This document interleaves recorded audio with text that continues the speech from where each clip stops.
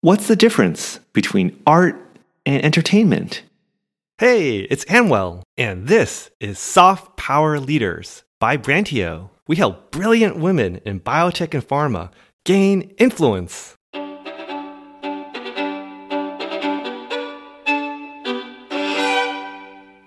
The goal of entertainment is to delight. Great entertainment is also thought-provoking.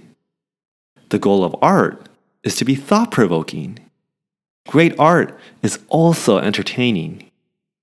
When you're giving a presentation, how much of an artist or entertainer are you? Soft power leaders straddle the line between great art and entertainment. Thanks for listening. Now go make it happen.